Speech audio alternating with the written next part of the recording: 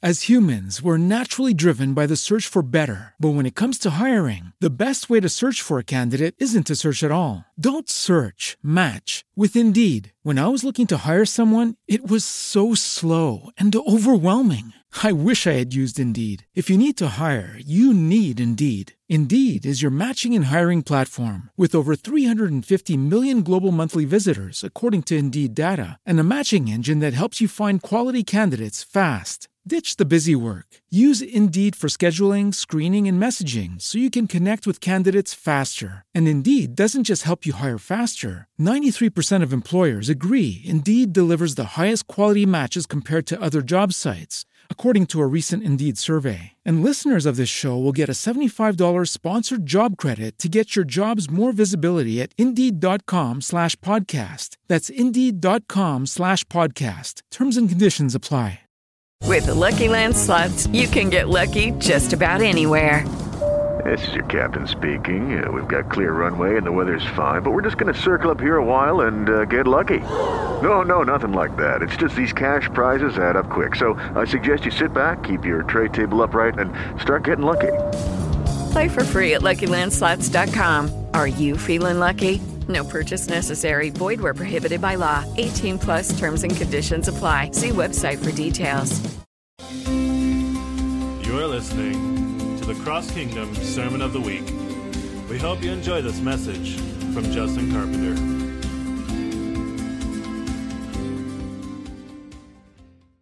There's boxes in the back for the tithes and offerings and building fund, baskets in the front. I just want to encourage y'all. I got a text from my wife. Sorry, it was not Ann's daughter. It was her sister. I apologize when I said who got healed from the arthritis. Yeah, I get fact-checked by my wife and Cole at times from the stage, so it's good. Anyways, I want to encourage y'all to visit the vision board in the back.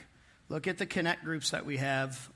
We're also in the midst of, Josh is working on an updated website, and that he's got some cool upgrades coming into that. And I'm going to be working on my schedule for courses next year, and probably changing the scheduling up somewhat on that. And so, yeah, we got a lot of exciting things. Got a couple of conferences already scheduled for the spring, which Crowned with Beauty for the women, right? So Charity Cubic will be with us in February. And then in March, we're doing a Tabernacle Symposium, and that will actually be limited seating because of the amount of room they need. I think we're only doing like 75 tickets total to 100. When that goes on sale, get your tickets, because we've got people coming in from Africa, South Africa, and all over the place for this. It's going to be pretty amazing. So, y'all feeling better? I am. I hope you are. Okay, that's awesome. Man, it's like I just said a joke. No one's even laughing. If you're visiting, sometimes I have dad jokes, and people don't laugh at all of them because they need an upgrade in their sense of humor. Okay, moving on. So, I guess I just offended somebody. They just walked right out. Please forgive me. I'm going to talk to you this morning about manifold grace. I think there's a lot of confusion at times in the church of what grace is. Sometimes people think when they're in sin, they don't need to repent because they're under grace. And that's where you get this terminology, kind of hyper grace. Well, it doesn't matter. We're good. We're forgiven. And so whatever we do, it's okay. There's grace for that. And grace doesn't cover sin. The blood of Jesus covers your sin. Grace is empowerment. It's favor. Grace is His kindness towards us, and He empowers us to live a life with His grace that we could never live on our own. And you know, I think I said this last week. I've been really chewing a lot on statistics lately, And statistics are good to kind of evaluate where you're at. It's like when we did after the Kingdom Business Conference, we asked for feedback on, hey, what was the things you liked the most? What were things you felt like we could improve on? So we can constantly be moving forward with a spirit of excellence. And I actually found a couple of cool things. Now, theologically speaking, I know some people don't agree with going back to the original Hebrew language and looking at the letters and the pictures and the numbers, but I don't agree with that, so you're going to hear some of that this morning. Bless you. And so, but what's interesting is the Greek word charis is what we translate grace. It means grace or kindness. The usage, grace, as a gift or a blessing brought to man by Jesus Christ. Favor, gratitude, thanks, or favor and kindness. Now, interestingly, because I always like to go back to the Hebrew, and in the Hebrew, hold on, I have a picture that's moving on me. Oop, there we go. In the Hebrew, the first time you see the word grace is actually in Genesis 6:8. And it says that Noah, verse 5 in Genesis 6, then the Lord saw that the wickedness of man was great in the earth, and that every intent of the thoughts of his heart was only evil continually. And the Lord was sorry that he had made man on the earth, and he was grieved in his heart.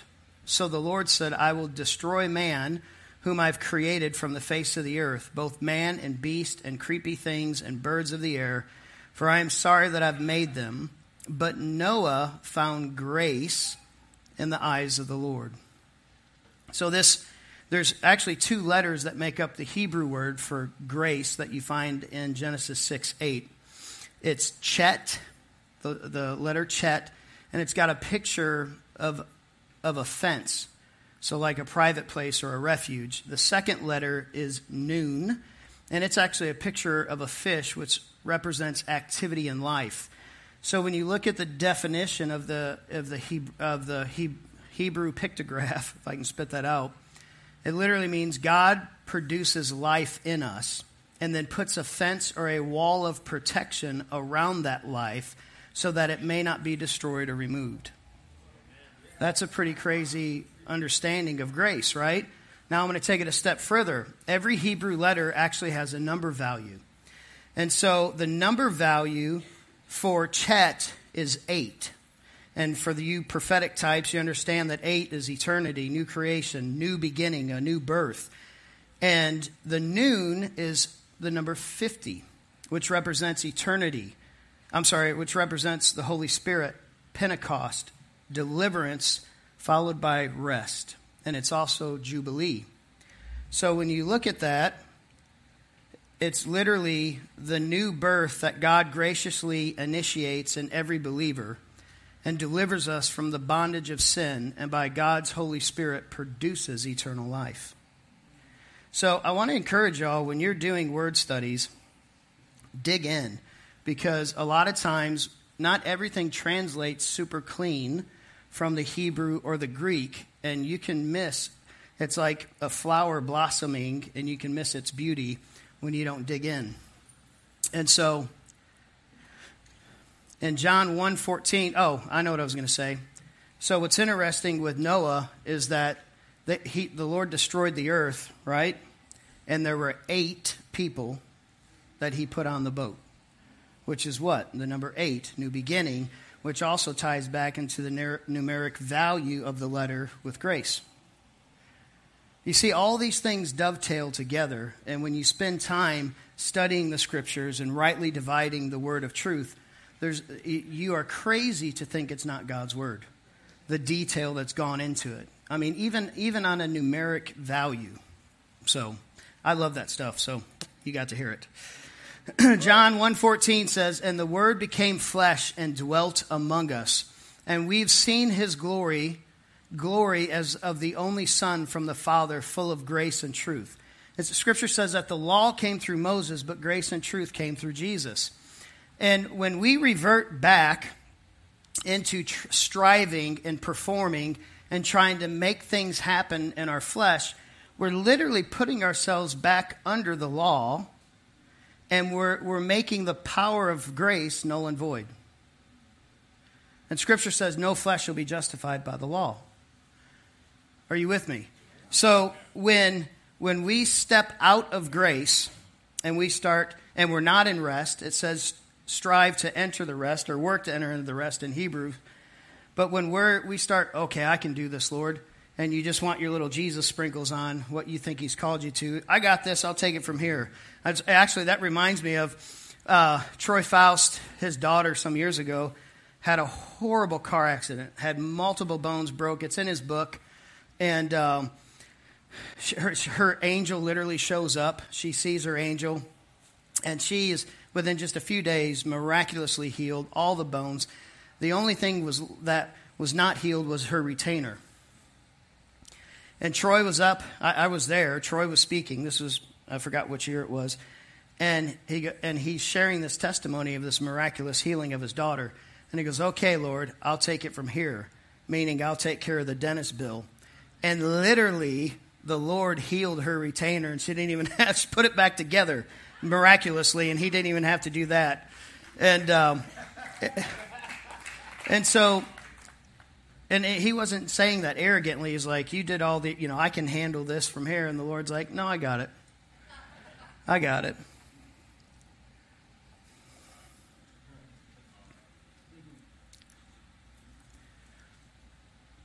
I really think it's time that we embrace getting back into the streets and asking the Lord for treasures. If what we're doing in this house does not affect outside of the house, then we're in deception.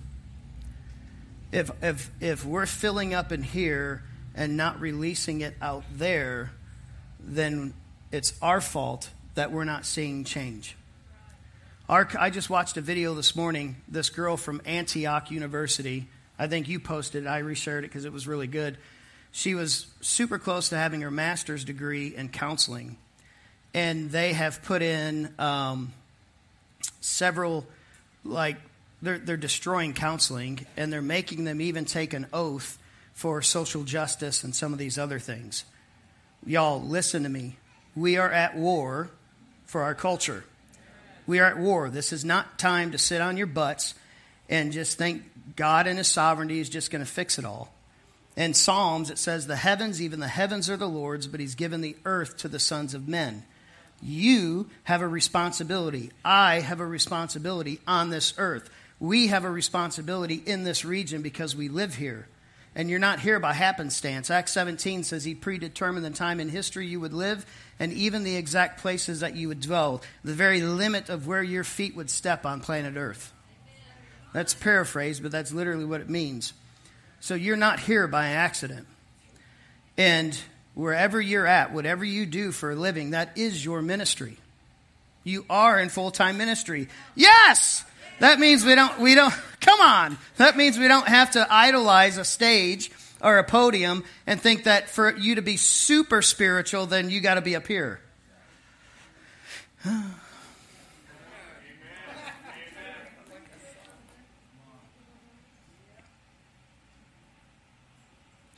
Corinthians 12:9. But he said to me, my grace is sufficient for you, for my power is made perfect in weakness. Oh, we are so designed to hate weakness. Who loves weakness? Who likes feeling weak? Nobody, right? But the problem is when we recognize in any given situation that I am powerless of making anything happen of an eternal impact on my own, then I can allow his grace to empower me. And then I can co-labor with Jesus and watch him stretch forth his arm as he sees fit through me. And then he gets the glory because he doesn't share his glory with man.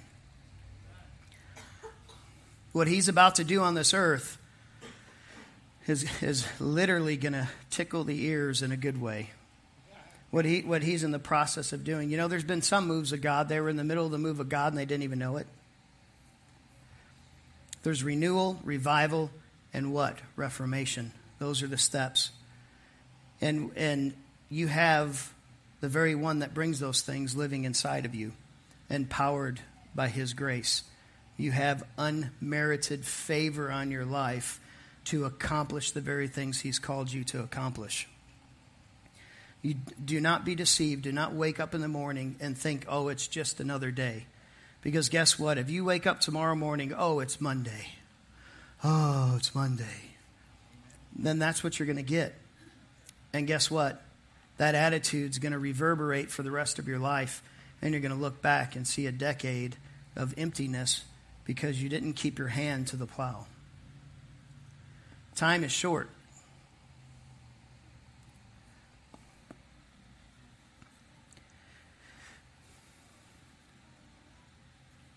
He goes on to say, therefore I will boast all the more gladly of my weakness, so that the power of Christ may rest upon me.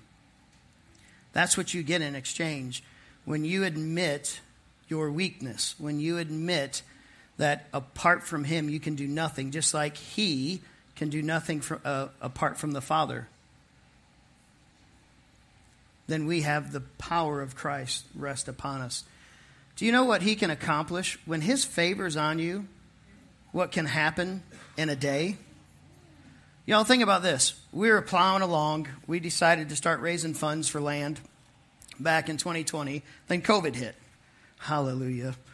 And so we're dealing with this massive mess of COVID. And guess what? God prospered the church and we grew. We grew in numbers, healthy numbers. We grew in budget. In 2021, we continued to grow. But literally, our entire building fund was about $125,000, and in a day, it went to $285,000 in a day.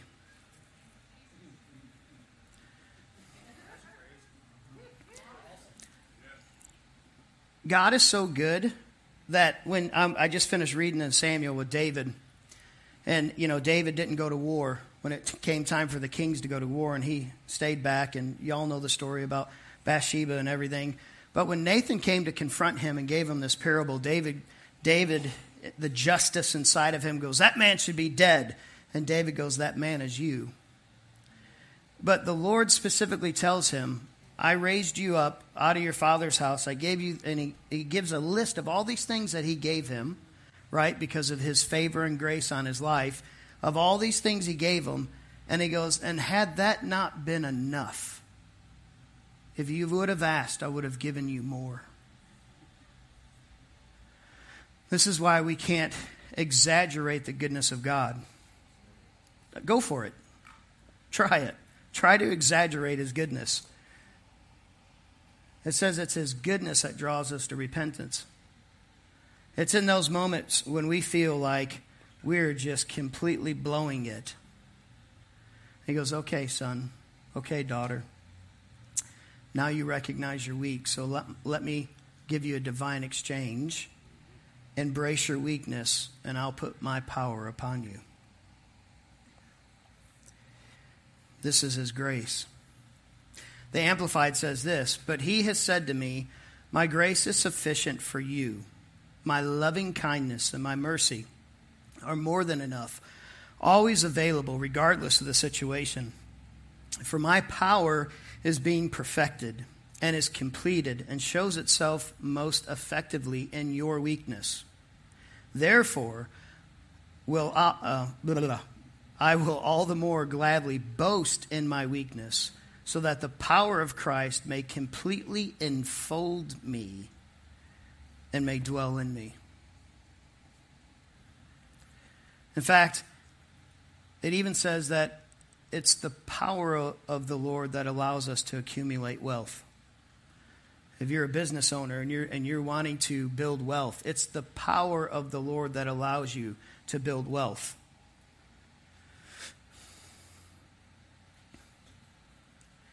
Hebrews 4:16 says, let us then with confidence draw near to the throne of what? Grace. That we may receive mercy and find grace to help in time of need. I don't know about y'all, but things have been a little turbulent in recent weeks, and I have found myself absolutely needing God's grace, feeling tired, fatigued from plowing and plugging along, and then losses, people dying and animals dying, and just, there's something inside of us when things seem to happen prematurely. There's a righteous indignation that rises up in our hearts because we know deep down inside it was never meant to be this way. Scripture says that hell actually had to enlarge herself as wickedness on the earth began to grow, because hell was never originally created for man, it was created for the fallen ones. And so it literally had to enlarge itself as wickedness in men grew. That just shows you God's heart. Even in the Old Covenant, he says, do I take delight in the destruction of the wicked? No. I would rather they repent. That means that even Uncle Joe needs repentance, and we should be praying for him. Sorry. That was a Freudian slip. But no, seriously. It says, pray for those in authority over you so that you can prosper and live a peaceful life. You think I like what's going on in the country right now? I'd love to start completely over, both sides. I mean that in the nicest way possible for everyone watching on live stream.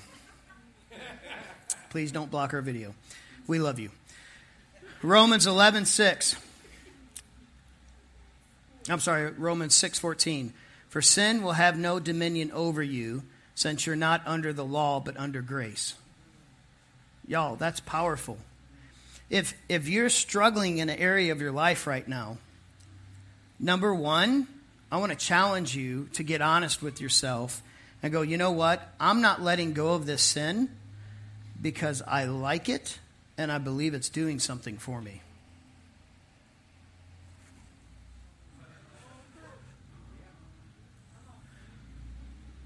If you know Jesus, you were set free from sin. So if you're letting sin reign in your body, then be honest with yourself and ask the Lord what you believe it's doing for you. Because then you can actually exchange the lie for the truth, and that truth will set you free. Maybe it's the lack of trust. Maybe you don't think he's really going to come through for you. Maybe you've allowed the losses of the last 2 years around you and close to you to begin to tell you what to believe about God rather than his word.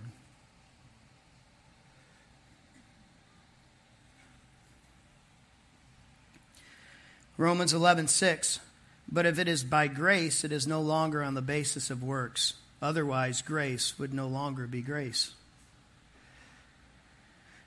But he gives more grace. Therefore, it says, God opposes the proud, but gives grace to the humble.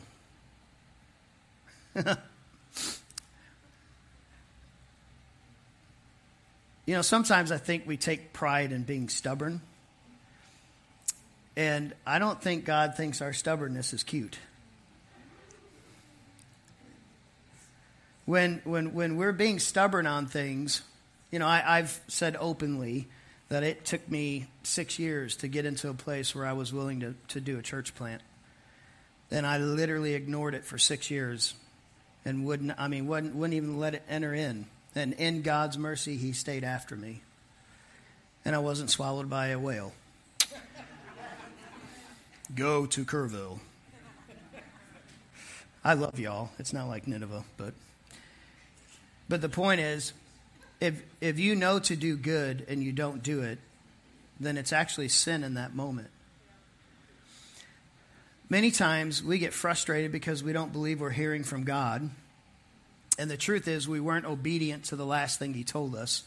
So he's waiting for us to go back to that place, pick up obedience, and then tell us more. When you get stuck and you feel like you're not hearing God, go back to the last thing you heard him say. And then ask yourself, are you obedient? Because he says obedience is better than sacrifice. You can live a disobedient life and still be generous. but it doesn't outweigh disobedience. Obedience is greater than sacrifice. It's kind of like the old adage when you tell your son or daughter to sit down, and they're sitting, but inside they're not.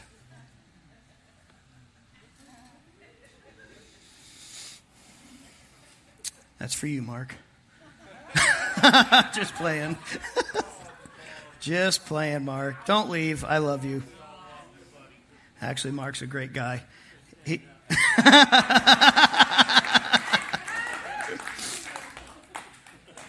That was good. Good comeback. We'll keep you around. Ephesians 2:4-10 says this, "But God, being rich in mercy, because of the great love with which he loved us, even when we were dead in our trespasses, made us alive together with Christ.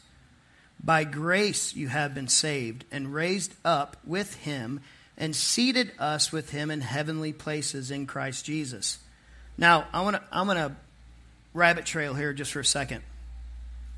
There's a big distinction. I mean, not distinction. There's a divide on the body of Christ's level of authority in the heavenlies versus the earth.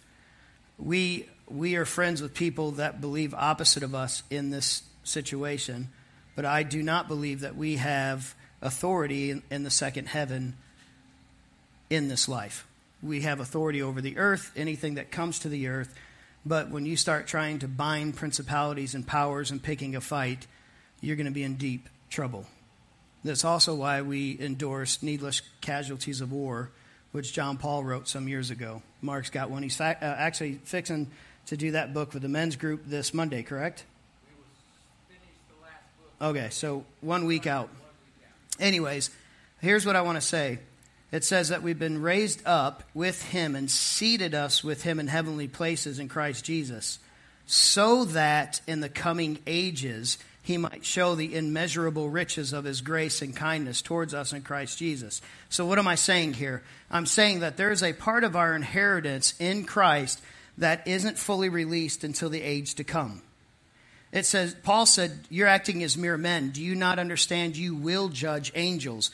You're not judging angels now, and I wouldn't recommend it. But in the life to come, in the fullness of inheritance, the responsibility and the authority that man has is actually going to increase.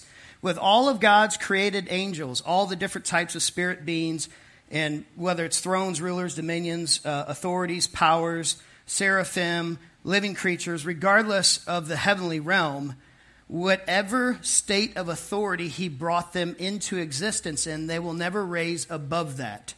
But us as human beings, as we leave this earth and get into the age to come, we will actually grow in authority and actually judge angels. But some of that inheritance is not yet released. And if you try to step into that place, it's a violation of his authority. It's kind of like going to your father and demanding all the inheritance before he's dead. I'll let you chew on that. Are you with me? I think that the body of Christ is afraid of the responsibility that we have on the earth. I think deep down inside, when we really think about the responsibility we've given to co-labor with Jesus and see his kingdom come to earth, I think it frightens us. And I think that many times people don't step into that because of fear. But you have authority on this earth. Anything that gets in your face, spiritually speaking, on this earth, you have the authority to deal with it. What I'm saying is, don't go up there and start trying to pick a fight when they're there because of the lawlessness over a land. They're legally there. In 2 Chronicles, it says, "I will heal your land." Part of healing your land is the change out of the divine council, where you have righteous principalities and rulers and dominions being put in over a region, that then helps forge that corporate thought process towards righteousness versus lawlessness. Am I losing y'all? Yeah. All right. I know I rabbit trailed a little deep there. I apologize. But we need to understand protocol. We need to understand, like David, how to go in and go out as ambassadors of Christ. We need to understand that whatever God's put in front of us, by His grace, He's empowered us to accomplish that, because those good works were preordained before the foundations of the earth for you to walk in. In fact, it says there's an abundance of provision attached to the good works He's called you to. So if you're in a place in your life and you're not seeing provision released, are you walking with Him and laboring with Him in what He's called you to, or is it what you want to do and you're hoping He blesses it?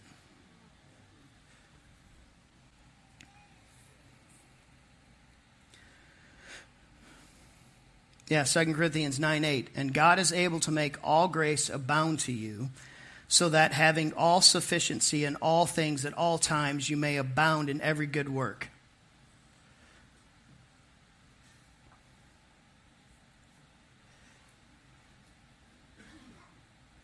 Ephesians 4:7 and 8. But grace was given to each one of us according to the measure of Christ's gift. Therefore, it says, when He ascended on high, He led a host of captives, and He gave gifts to men. Ephesians 4:7 and 8. So, even the gifts that you have, they're grace gifts.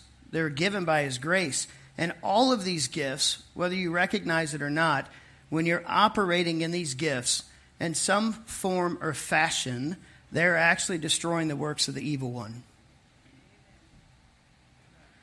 If you're bored in your life right now, pick up the reality of the kingdom and recognize that you're here right now and you literally get to see the works of the evil one destroyed. Every time you pray for someone and oppression is lifted, you just saw the works of the evil one destroyed. You just saw the kingdom of heaven come to this earth right there in that moment. Every time you've seen a demon driven out, every time you see healing, every time you get a word of knowledge, a word of wisdom, every time you are moving, even in the gifts in Romans 12, any of these gifts, they are grace gifts. You didn't deserve them. They were gifted to you because of your favor you have with God. It says we become the righteousness of God in Christ Jesus. And these are weapons. It says that we have weapons of warfare. They're weapons of righteousness in our right and in our left. And when you go into a situation where there's conflict, you need to be asking the Lord, Lord, what weapon of righteousness do you want me to pull out of my arsenal right now so that I can see the enemy whipped and I can see your kingdom go forward? Not like, I can't believe they said that to me. And then all of a sudden, you're like, well, I just need prayer, and you start up the gossip chain. Because really all you're wanting to do is tell everybody what just happened and not really necessarily pray for the person. Okay.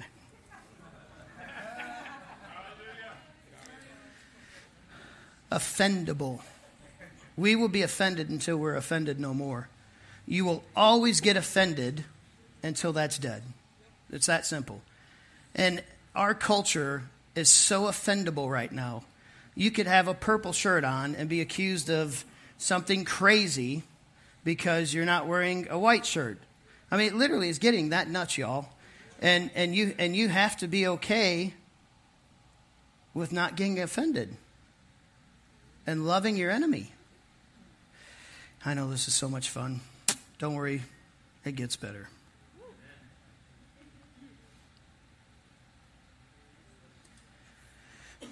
Isaiah 30:18, therefore the Lord waits to be gracious to you, and therefore He exalts Himself to show mercy to you. For the Lord is a God of justice. Blessed are all those who wait for Him. I was looking up the word in Hebrews 12:15. It talks about the root of bitterness. Did you know bitterness and resentment are the same thing? Has anybody ever really wondered, like, what is the depth of, or the definition of bitterness? If you have resentment with someone, you have a bitter root. Does that make sense? It says, see to it that no one fails to obtain the grace of God, that no root of bitterness springs up and causes trouble, and by it many become defiled. How many times have you been in a rough place and you're trying to communicate with somebody and you hurt them unintentionally because you actually have a problem with somebody over here that you have not dealt with? It's not dealt with, and it's coming through your communication because you're holding on to that bitter root in your heart. That's what it means by defiling everything around you. So in other words, your resentment, your bitterness doesn't just affect you, it's going to affect every relationship around you until you deal with that bitter root. So you're not going to be able to love others the way God's called you to if you think you can hold on to one offense because you're justified. Which is pride, and God opposes the proud, but then gives grace to the humble. So again, it goes back to this thing, I'm bankrupt without you, and I need your power, I need your grace on my life. So I'm going to yield my right to be right. I remember a long time ago, John Paul Jackson was having a whole bunch of attacks on his life. And he goes, Lord, what are you doing to me? You're killing my reputation. He goes, exactly. Now think of the scripture. Jesus made himself of what? No reputation. But what are we trying to do through social media, Facebook, Instagram, and Twitter, and all these things? We're trying to create a reputation. We're trying to create an image that will... We're trying to position ourselves as experts in areas that we actually may not be experts in. Did you know just because it's on social media doesn't mean it's true? Yeah, you laugh, but guess what? There's lots of people. I just watched a video where they interviewed a campus in Texas, and everybody was going, oh, we're going to vote for Beto. We're going to vote for Beto. And they asked, I'm not picking a political war here, so hold on to your pants. And she asked, okay, so could you tell me one policy? Well, I'm just voting for him because all my friends are. Y'all.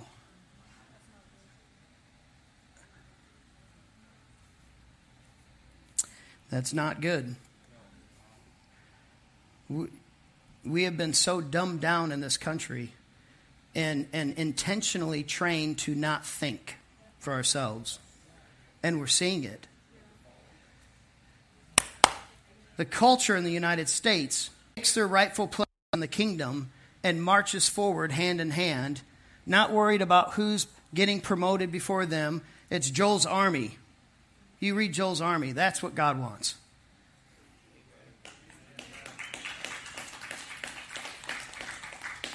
Hebrews 12:15 Amplified says this, see to it that no one falls short of God's grace, that no root of resentment springs up and causes trouble. By it, many be defiled. I remember when I was done with ministry after youth pastoring twice and being stabbed in the back, spiritually speaking, 2 times in a row. And I've shared this story before, but I said, God, I am done with ministry. And I said, and I am done with people. I will love you, Lord. I will get absolutely as close to you as I possibly can, but I'm done with people. And, well, hi. But you literally, I kid you not, I was so deceived in that moment because of my pain and my resentment that settled in. It defiled me. But I really thought that I could go through life and love Jesus and not love you. And guess what happened? I would go into my time with the Lord and try to read and try to pray. And it was like literally he was holding people in front of me. You want to love me, you have to love them. And that actually caused me to backslide for a period of time and harden and go away from the Lord. And in his mercy, he brought me back after 2 or 3 years of spiritually hitting my head against the wall and recognizing it didn't work out too well. But I was deceived in believing that if I had that vow in place, that somehow my heart would be protected from rejection. When the truth was, I was actually looking to those other people for my identity and my value. And when they didn't give it to me, I fell apart. Don't put a human being in your God spot. He's the only one that deserves to tell you who you are.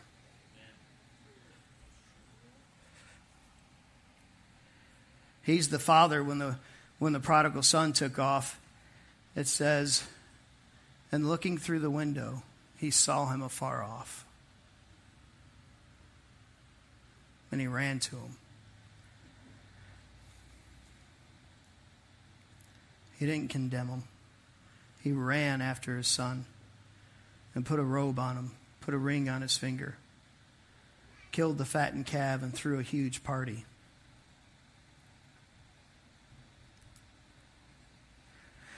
%40 of all children born today in America are born outside of marriage. This is the most fatherless generation ever. And Malachi said he came to turn the hearts of the sons back to the fathers, the hearts of the fathers back to the sons. When you attack the family and break down the home and remove the father from his place, this is what you get. Men that are still boys and they don't understand who they are. Girls trying to find identity because dad wasn't around. It affects both, all of us.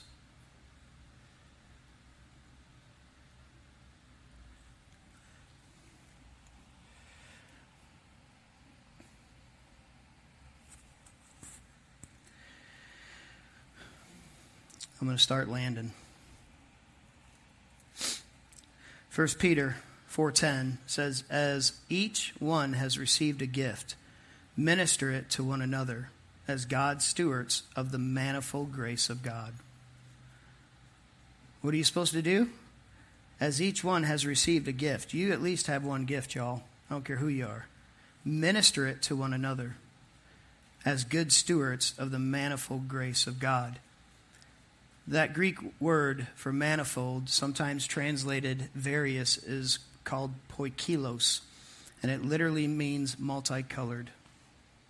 The multicolored grace of God, the multicolored diseases, the multicolored trials, the multicolored, and on and on and on. Every time you see that word poikilos, it literally just means multicolored. Why is that important? Because God is the Father of lights. And when he said, you are light, he wasn't speaking metaphorically. And when you begin to think in terms of light and even translate or exegesis his word in that context of light and color, it begins to open his word even more.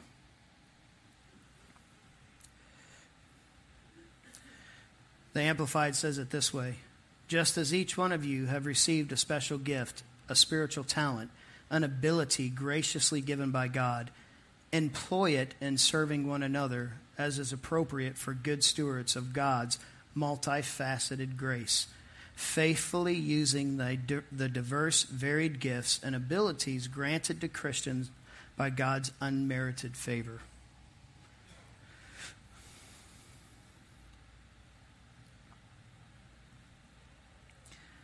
Let me finish with this. Romans 12:3. For by grace given to me, I say to everyone among you, not to think of himself more highly than he ought to think, but to think with sober judgment, each according to the measure of faith that God has assigned. For as in one body we have many members, and the members do not all have the same function. So we, though many, are one body in Christ, and individually members one of another, having gifts that differ according to the grace given to us. Having gifts that differ according to the grace given to us. One of the hardest things you're going to find is to be okay with the limit of your anointing. If you're okay with the limits of what your grace is, then it's going to be a whole lot easier to not find yourself stepping out of your lane and trying to do things that you're not graced for. And if you're not graced for that, guess what? Somebody around you is, and that means you get to tap them on the shoulder and watch them step into the very thing that God created them for. And then the body looks more like a body because we begin to see unity in that body and the unity of the gifts functioning together. And then we're outdoing each other with honor.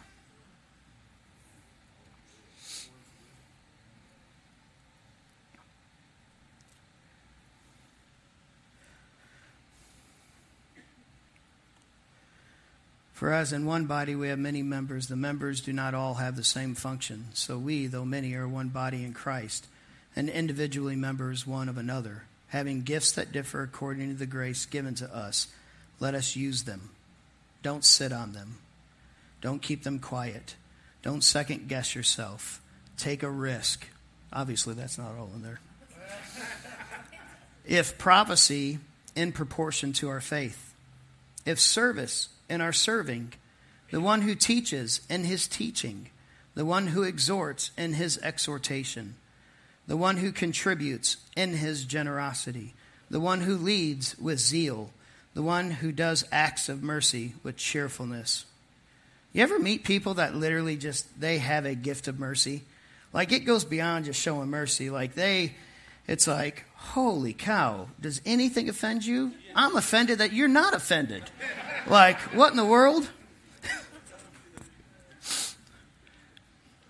But we need them. I need them. Keep me in line. Last scripture. I think I just said that, but this really is. Ephesians 2:8-9. For by grace you have been saved through faith. And this is not of your own doing. It is the gift of God, not a result of works, so no one can boast. Why did I finish with that? Because there's a chance that somebody this morning hasn't actually received salvation.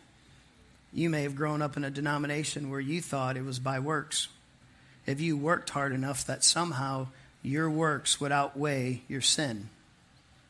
Not going to work. If there was any other way into heaven, then Jesus died in vain, and you have a vicious father, because he died a brutal, brutal death. He who knew no sin became sin so that we could become the righteousness of God. And so, if you're here this morning and you're not sure whether or not you've received this beautiful gift, for by grace are you saved through faith. It is a gift, not of works, so no man can boast. We're going to have some people up here for the prayer team. And don't leave. If that's you, or maybe you just want to put a stake in the ground this morning and say, you know what? I'm reaffirming my relationship with the Lord this morning. In my old Baptist roots, that was making assurance of your salvation. Every time revival came around, I made assurance. Oh, okay, I won't do any more jokes. All right, never mind.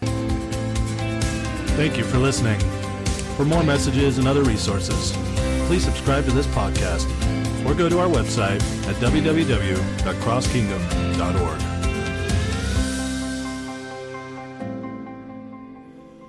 It is Ryan here, and I have a question for you. What do you do when you win? Like, are you a fist pumper, a woohooer, a hand clapper, a high fiver? I kind of like the high five, but if you want to hone in on those winning moves, check out Chumba Casino. At ChumbaCasino.com, choose from hundreds of social casino-style games for your chance to redeem serious cash prizes. There are new game releases weekly, plus free daily bonuses, so don't wait. Start having the most fun ever at ChumbaCasino.com. No purchase necessary. VGW Group. Void where prohibited by law. See terms and conditions. 18+.